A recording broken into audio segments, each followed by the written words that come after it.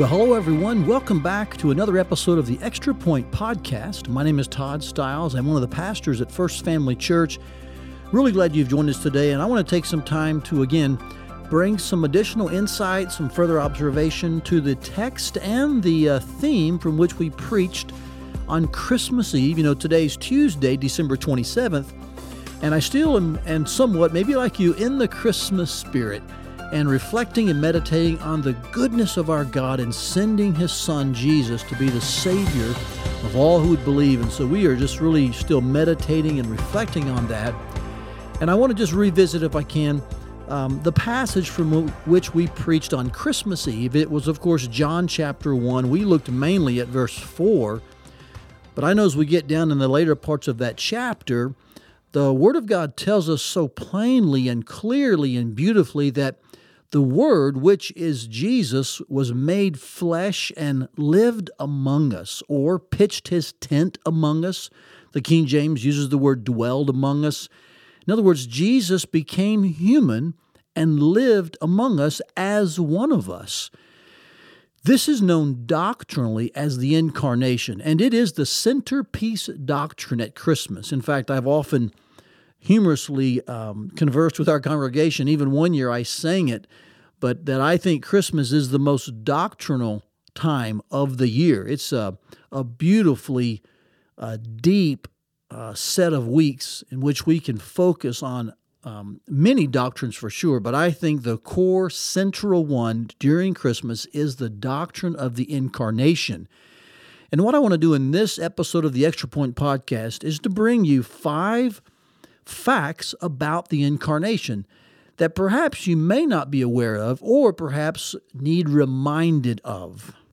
With this prayer that these 5 facts about the Incarnation will, again, stir you and bring you to a place of remembrance concerning this doctrine and help you experience more joy, hope, peace, and love during the final days of December. Fact number 1, the Incarnation does not mean that Jesus was created. Jesus, the second person of the Trinity, Christ, the Son of God, is eternally existent with the Father and the Spirit, one God in 3 persons. So the Incarnation is not the creation of Christ or the creation of Jesus. He is eternally existent. Which leads us to fact number 2. The Incarnation simply means that Jesus entered the human race. That's what incarnation means. It comes from the Latin words infleshing. So it means that Jesus took on human flesh. So the eternally existent Christ became a man. That man was known as Jesus. That was the name given to him. And as the angel said, he would save his people from their sins. Now, keep in mind, just because he was given the name Jesus at his birth does not mean that that's when Jesus came into being. He is the Messiah, the eternally existent Christ. And so a good word to use in describing and thinking about the Incarnation, especially this fact number 2, is the word addition.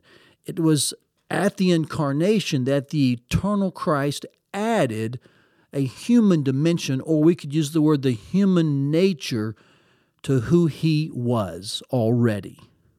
Fact number 3, the Incarnation is the existence of 2 natures in one person. Again, I've asked you to think about the word addition as a good word to use when you think about the word incarnation, not the word creation.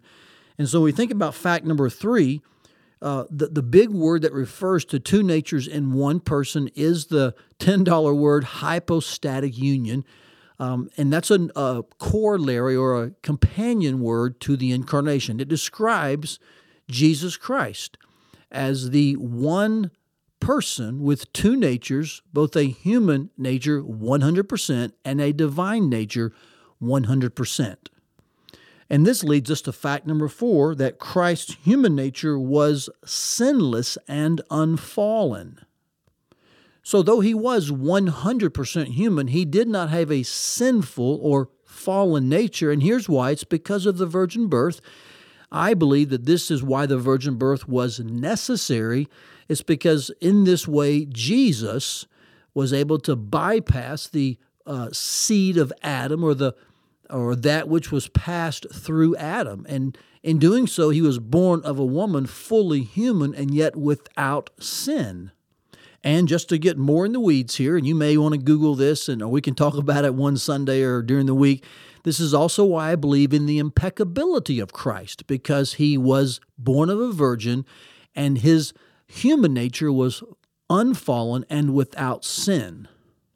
And fact number 5 about the incarnation, which I think is so intriguing and joyful, is this, that Christ is still, now today, enfleshed. He is in a glorified body, of course, but even today, Jesus Christ in heaven has a body and flesh. So the incarnation continues in that sense, that the eternally existent Christ with the Godhead, one God in three persons, who became Jesus when he entered the human race and added the human nature, is still flesh and body, though glorified. And it's his glorified body that we will have one like when he comes again and catches away his church. And so the incarnation, yes, started at a point in time, and yet it now continues, and Jesus Christ exists today in heaven with a body. So 5 simple and yet in some ways pretty profound facts about the incarnation to help you in this week, though it's post-Christmas and post-Advent, continue to meditate and dwell upon the beautiful doctrine of the incarnation, and let's just squeeze the most we can out of this time and this season to reflect upon and rejoice in the treasure of Jesus Christ.